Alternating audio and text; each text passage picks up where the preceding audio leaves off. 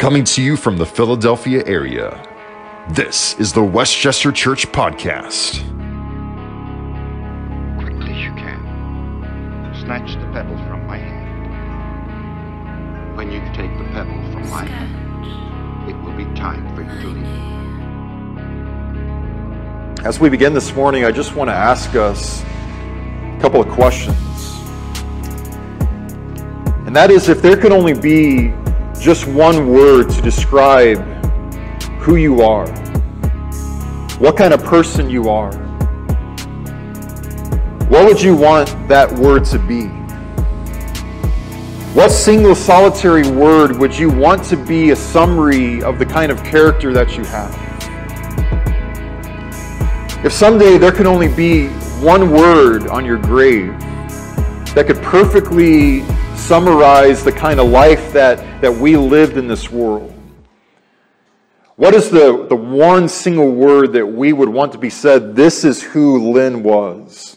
This is who David was.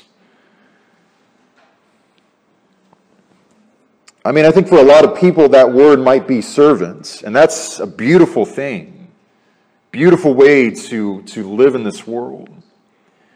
Well, for other people it might be, well, I was very blessed, and so blessed would be my word, and I mean, it's accurate. There might be others who would just say that I was happy in this world, and I mean, that is much to be desired in this world. And yet, as I look at my life, the older that I get, the one word that I recognize as being really the most important of words that are in reference to humanity that we find in the Scriptures is the word of disciple. Disciple is such an important word. And if you have your Bibles, we're going to be in Luke chapter 6 this morning. Luke the 6th chapter, and I'm just going to paint the picture of what is happening in our text. Chapter 6 of Luke, and starting in verse 12, Jesus has just spent the entire night praying for something. And we would wonder, I mean, what would be so important that anybody would spend 2 o'clock in the morning, 3:20 in the morning, 4:30 in the morning, now the sun is coming up and it's ascending in the sky, and he's still praying into 9 o'clock in the morning. I mean, what would be that crucial? Well, here's what is happening in Luke chapter 6 and verse 12, where it says that in these days he, meaning Jesus, went out to the mountain in order to pray, and all night he continued in prayer to God. Verse 13, here's what Jesus had been praying for that was so enormously important, where it says that when day came, he called his disciples. And he chose from them 12, whom he named as apostles later on, as we know. Simon, whom he named Peter, and Andrew his brother, and James and John, and Philip and Bartholomew, and Matthew and Thomas, and James the son of Alphaeus, and Simon, who was also called the Zealot, and Judas the son of James, and Judas Iscariot, who would later on become a traitor. And so this morning I want to begin a new series on discipleship. But discipleship as defined by Jesus himself. And I just want us all to experience once again, when we read about anybody who was a disciple in Scripture, just what exactly that meant then. What it looks like in the world of today, in your life as well as in my life. What discipleship requires of anybody who wants to be a disciple. Now, I think for a lot of you, this is probably just going to be review, and if so, praise God for that. And yet, for all the rest of you who are like me, this is going to be something where you're going to read a text that you've read your entire life, but now it's going to begin exploding in color for you. You're going to begin experiencing this thing called following Jesus and discipleship now in color. Perhaps for the very first time, and if that is who you are, praise God for that as well. I don't know where all of you are in terms of your walk with God this morning. I can only speak for my own, but I look at my own understanding and my own walk with Jesus, 21 years as a Christian, and I'm not satisfied with where I am right now. You see, the beauty of discipleship is that a discipleship's attitude is that I've learned some things, and yet I've got so much more that I still need to learn. I've done a few things in Jesus' name in this world, but I'm not satisfied with that. Because there is so much more to be done in Jesus' name in my lifetime. I've grown and I've matured so much from what I used to be, but it could also be said of my life that 20 years from now, I can look back on today and say, wow, look at how much I've grown. Look at how much God has matured me as His disciple. And that is what discipleship is all about. And this is a question of maximum importance and significance. It's a question of, am I truly a disciple of Jesus? I might claim that I am on Sunday, but am I truly His follower and His disciple? And the answer to that question, it will give us understanding of the kinds of people that we are becoming, for better or for worse, by the way. The answer to that question will decide where we spend eternity in parts. And you might be surprised that the word Christian is not the word that is used in order to show the world who a follower of Jesus is. In Scripture, that word Christian is only used 3 times in the entire Word of God. And by the way, that word Christian is not a religious term, but it came from the outside world in order to be a pejorative slur against people who oriented their entire lives around Christ. And yet the word of disciple, on the other hand, though, that is used 270 times, just in the Gospels as well as in the book of Acts.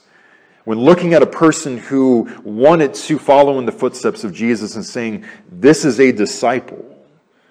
This is a true follower of Christ Jesus. And so, having said that, what is a disciple? I think a lot of times it is one of those words like holiness and righteousness, and it sounds very pious and churchy, but what does that word actually mean? Well, what this word means in the original language is mathetes in the Greek language. What this word mathetes means is that it is one who engages in learning through the instruction of another far wiser than they themselves. This is one who is constantly associated with a master of some kind. It means a pupil or a student, but in our Western world, that word student has a different meaning now as what this is speaking about. Because in the first century, when you were a disciple of a rabbi, this required a radical commitment, where you would have to instantly leave your house, quit your job, quit a family business, leave even wife and children behind for like 3 or 4 or 5 years at a time. And you would actually move in with your rabbi and spend every single day of those 3 or 4 or 5 years with that person, going anywhere and everywhere with that person. You would actually live with them every single day. But as it pertains to discipleship, though, you would not just ask anybody to be your rabbi in that sense. But rather, what you would do is choose the very best person at whatever that skill happened to be that you could possibly find. A person where you would look at, and it's like they are 10,000 steps ahead of me at this skill, whatever it might be. Where it's just a sage of wisdom. And you're like, this person has something in them that I want desperately to now abide in me. That whether it is at carpentry or at spiritual beauty, whatever it might be, it's like, I want to do this thing just like this person is doing it right here. You would choose the very best of the absolute best to be a disciple of. And I mean, as we read especially in the gospel books, we find no real shortage of disciples, do we? John the Baptist had his own followers and disciples. Scribes and Pharisees had their own followers and disciples. Rabbis obviously had their own disciples, but as Jesus comes onto the scene, though, in our text, what we find is now we have a brand new rabbi, and he is choosing his followers. And now he is saying, this is how you are to live. If you want to turn the world upside down, follow after me, he's saying. And so we find, first of all, 12 men who are his original followers and disciples. 72 disciples follow later on in Luke's gospel. I believe Luke chapter 10, if I'm not mistaken. As we come into the book of Acts, there is a woman there, and I love how she's introduced to us in Scripture. As it says, Tabitha was a disciple of Jesus Christ. And again, I mean, if there could be one description of us in this world, that is the ace of spades right there. She was a disciple of Jesus Christ. It's just so beautiful. You know, I think the problem is if you went up to the common believer in the United States and you asked them, what is a Christian? I think a lot of those common believers would all say that, well, a Christian is a person who is a very good person. And they're very generous and they give to all kinds of efforts and charities. And occasionally they might go to a worship service. And I mean, all of that is very good stuff. And yet, as Jesus says, follow after me as my disciple. I mean, what Jesus has in mind in this word of mathetes is so much more than just merely being a convert to Christianity. It's more than being a member of the church who has a picture in the church directory, who has a pew that they have always sat in for 20 or 30 years, that same exact pew where they sing and they listen to a minister speak for half an hour a week. You see, the most accurate meaning of this word of disciple or of mathetes is the word apprentice. And I think it would help us so much if we maybe in our own world looked at it as, I am not a convert of Jesus Christ, but I am an apprentice of Jesus Christ. I just love that as a description of us. That I am an apprentice of Jesus Christ. And you might remember in the old show Kung Fu, how you had Kwai Chang Caine living in a monastery. And he had a sensei who, from his youth, had raised him up, slowly but surely, as he transferred all of his vast knowledge into his young mind. Snatch the pebble from my hand, we all remember that. And I mean, that is what it means to be an apprentice. Living under a tutelage of another person. And yet the thing about being an apprentice, though, is that it does not come overnight, does it? If you want to be a successful, true apprentice, that's going to take a lot of blood, sweat, and tear and perspiration. It's going to require a lot of sacrifice, a lot of screwing up and making mistakes.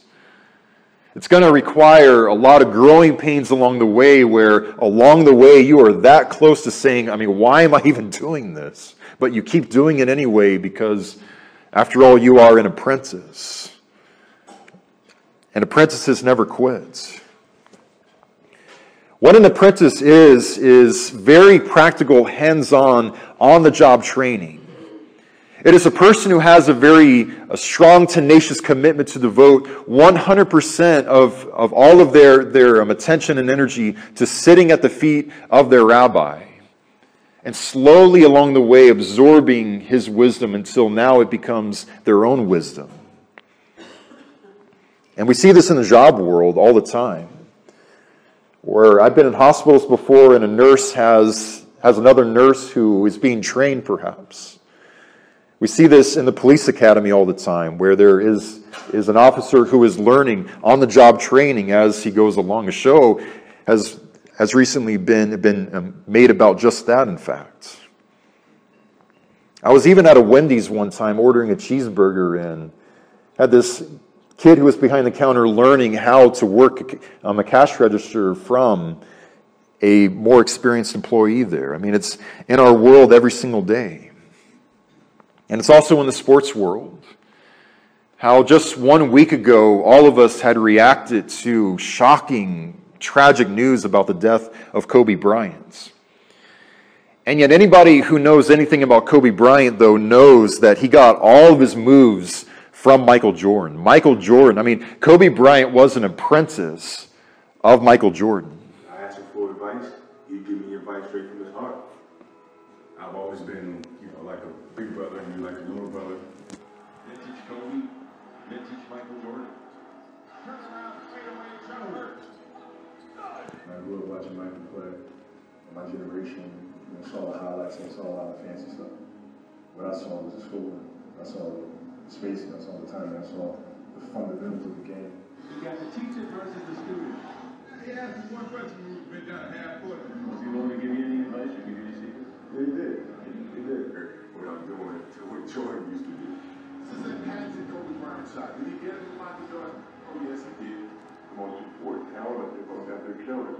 They are just relentless, confident, unbelievably well-conditioned game closers.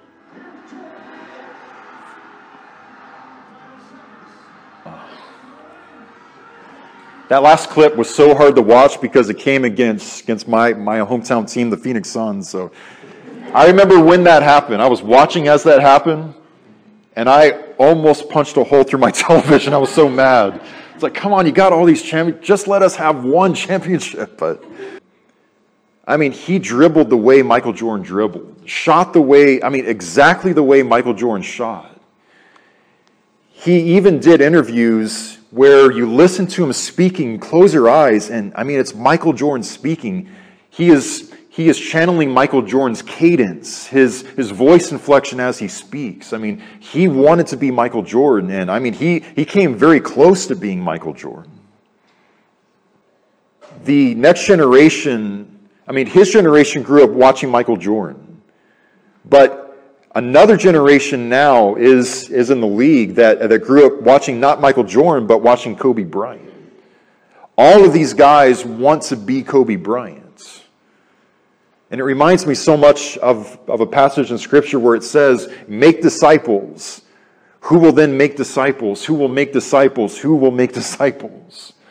And it just goes, and it's just endless until Jesus comes. It's true for even me as a minister, where anytime I'm standing up here speaking and you are all hearing what I'm saying, it looks like it's just me standing up here. But the cool thing is, though, whenever I stand up here, I am up here with an army of influences who I have been apprenticed by throughout my life and in my ministry. It's Dorian Flynn, who is a great African preacher who spoke on the night that I was baptized, who was the very first one who I ever heard preach, who made me feel like, man, that's what I want to do someday. It's Ray Miller, who is still to this day the minister at my hometown church in Arizona, he was the very first one who walked up to me after I had given a devotional as a teenager and said, you know what, David, I would love to see you do this someday.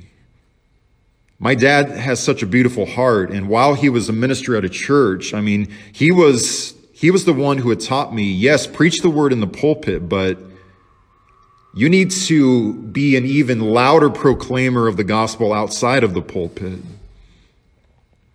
And on Monday mornings, he would be the janitor sometimes, scrubbing toilets, driving widows to doctor's appointments, and an incredible heart of servitude. It's Gerald Payton, and it's Tim Brumfield, and it's Jim McGuigan. I just have so many of these, but among my two greatest influences as a minister, I've spoken many times about a church in the garden in Ocala, Florida, comprised entirely of those who are distressed and living in the streets. And when you hear them worship, and as they occasionally have some who even teach and preach, and you watch them, and they've got all of what they're going to say scribbled on their hands, and that is where their notes are. that influenced me so much. And yet I would say, though, that my single most greatest influence, in a ministerial sense at least, is Brad Nelson, who was also there in Ocala, Florida. I was fortunate enough to spend a couple of years sitting at his feet. I would walk up every single week to the podium with like 16 pages of, well, it wasn't a sermon, it was a novel, but I noticed how he would always have a handwritten one-page sermon map. So I came to him and I'm like, how do you do that? Teach me how to do that. And now, lo and behold, that is exactly what I've been able to do ever since. And yet the main way, though, and the greatest way that Brad has influenced me, and I have learned as his understudy, as his apprentice in that sense. As a lot of you know, I have really only been conversationally active for just about 10 years of my life. And so it's like a 10-year-old who's trying to have conversations. I'm just still very conversationally clumsy. And yet I notice more than anything else how Brad walks into a room, how he engages with every single generation. And it's just such a beautiful thing to see. And I asked him, teach me how to do that. And so now, anytime that you see me walk into a room, anytime that we're having a conversation, I just want you all to know that yes, it's me having that conversation with you, and yet it's also me doing an impression of Brad Nelson. And that just really speaks to the power of example in our life. And yet now Jesus is saying, though, there's all these kinds of being, or all kinds of ways to be an apprentice in this world. But now what he's saying is, be an apprentice of me now. Be an apprentice of me just as Kobe Bryant was of Michael Jordan. Love unlovable people just as I have loved them. Forgive what is unforgivable that has been done to you, because I can show you how to do this. Care about other people the way that I care for you. Honor God's will in this world the way that I honor His will. And here's what is so incredible about being His apprentice, and really a beautiful way that He describes it. Where there's an occasion in Matthew chapter 12 where it says that He was speaking to the people, and behold, His mother and His brother stood outside asking if they could speak to Him. But He replied to the man who told him, and He said, "Who is my mother? And who are my brothers?" And stretching out His hand toward His disciples, He said, notice, toward His disciples, He said, "Here are my mother and my brothers. For whoever does the will of my Father who is in heaven is my brother and my sister and my brother," Jesus says. And yet what we need to understand, though, about being His followers, His disciples, and His apprentices is that it's not just academics. It's not just a bunch of information that He's going to consume our minds with, but really here's what the purpose of being His apprentice is all about. One of the two main components is we have to listen very carefully to what He's saying. As we read in the book of Psalms, notice it says, "Make me know your ways, O Lord. Teach me your paths. Lead me in your truth." And once again, He says it a second time. He says, "Teach me, for you are the God of my salvation. For you I will wait all the day long." Likewise, Psalm 119, it says in verse 33, "Teach me, O Lord, the way of your statutes, and I will keep it until the very end." And then He says, "I will honor it with all of my heart." And so it begins with us listening very carefully to everything that He's saying to us. But by far, here's what is really the most important component of being Jesus' apprentice. Is that just as we have seen so oftentimes in the world, is that the goal and objective of being a disciple of Jesus is that eventually we start mimicking Jesus. that we imitate Jesus until eventually we become Jesus. And we take on his characteristics in us. I think about another event that we read in Scripture, Luke chapter 6, and there in verse 39 in our text. What Jesus says there on Luke's version of Sermon on the Mount is, he says, "Can a blind man lead a blind man?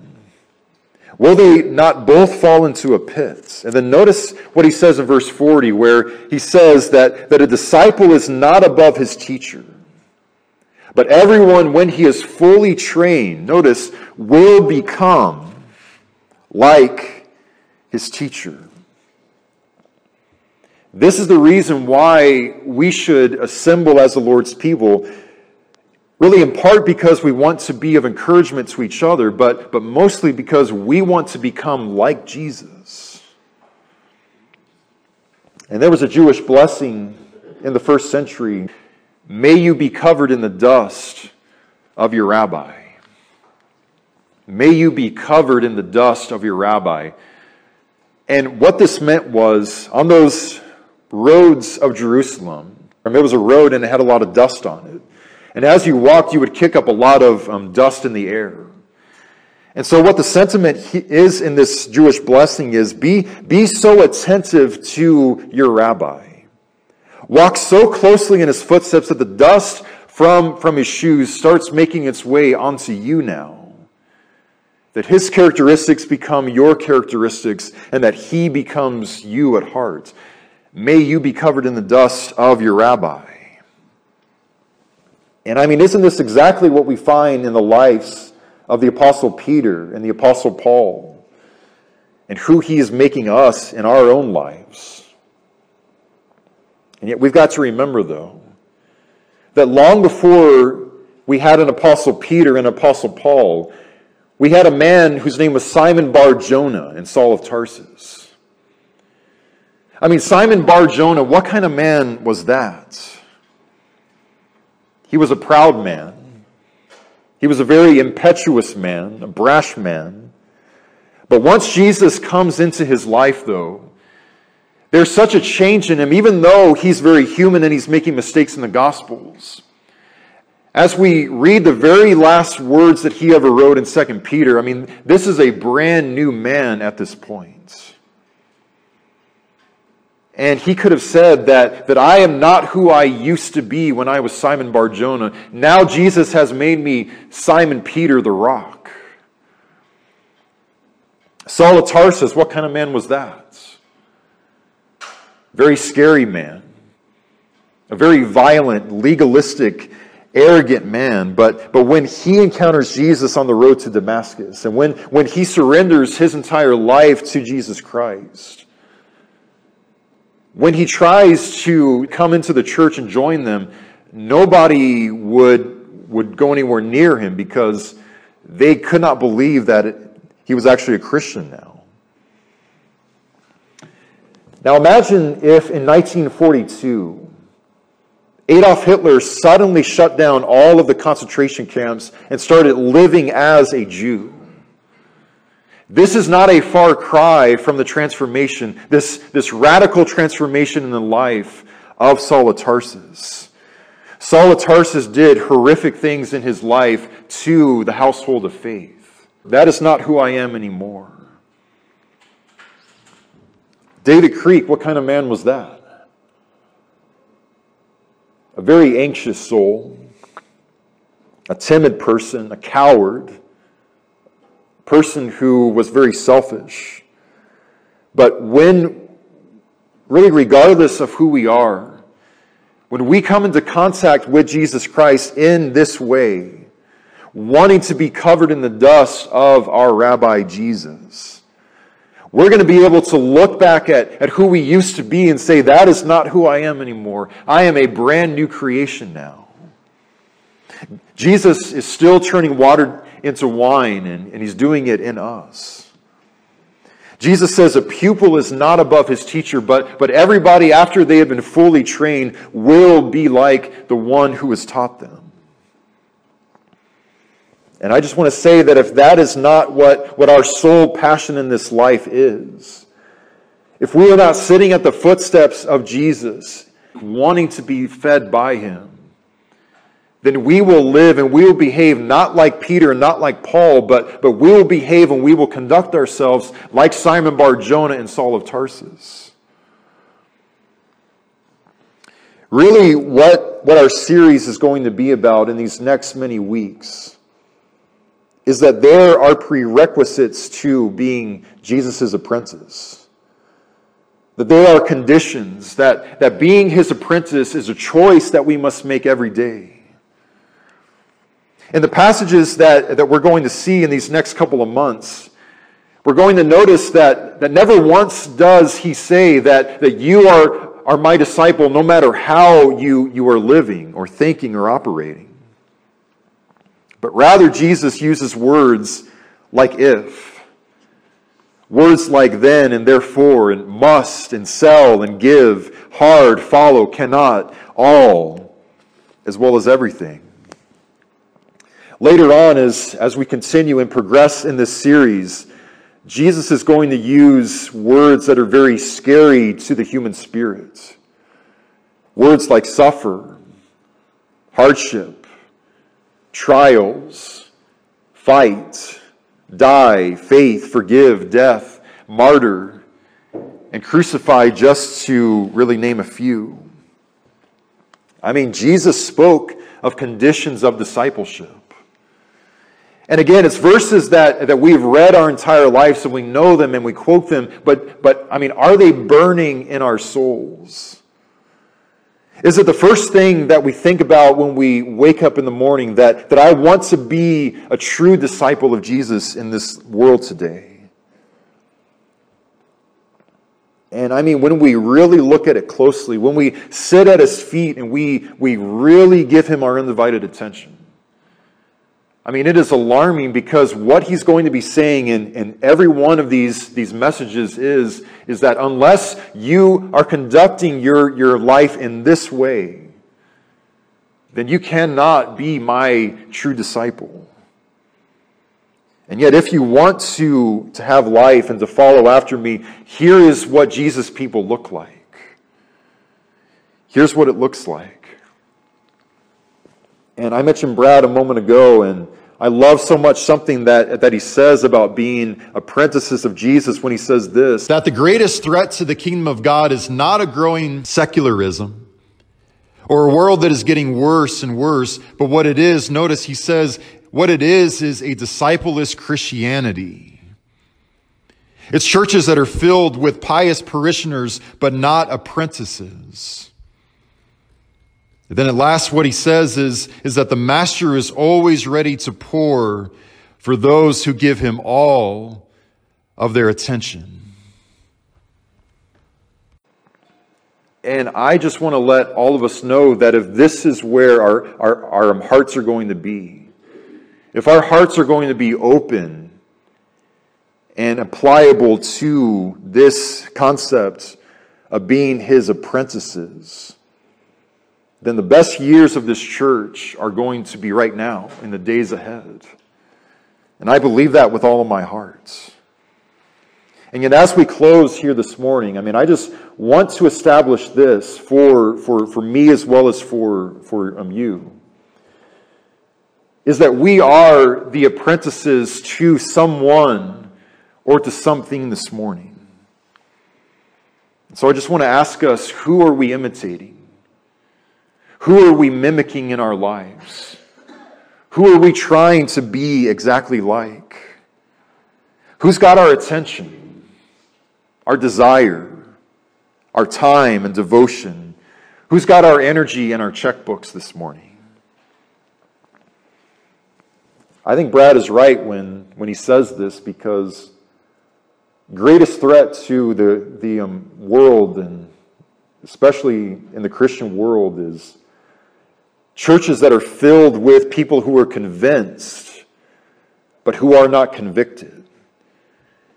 It's churches that are overflowing with all these people who are acquaintances of Jesus, but are not apprentices of Jesus.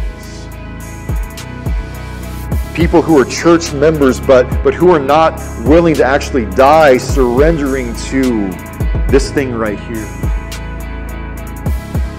A student is not above his teacher, Jesus says, but after one, or rather everyone after he has been fully trained will be like his teacher.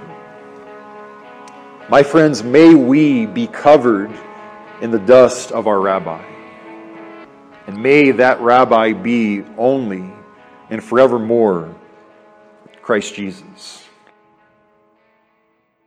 When you take the pebble from my hand, it will be time for you to leave.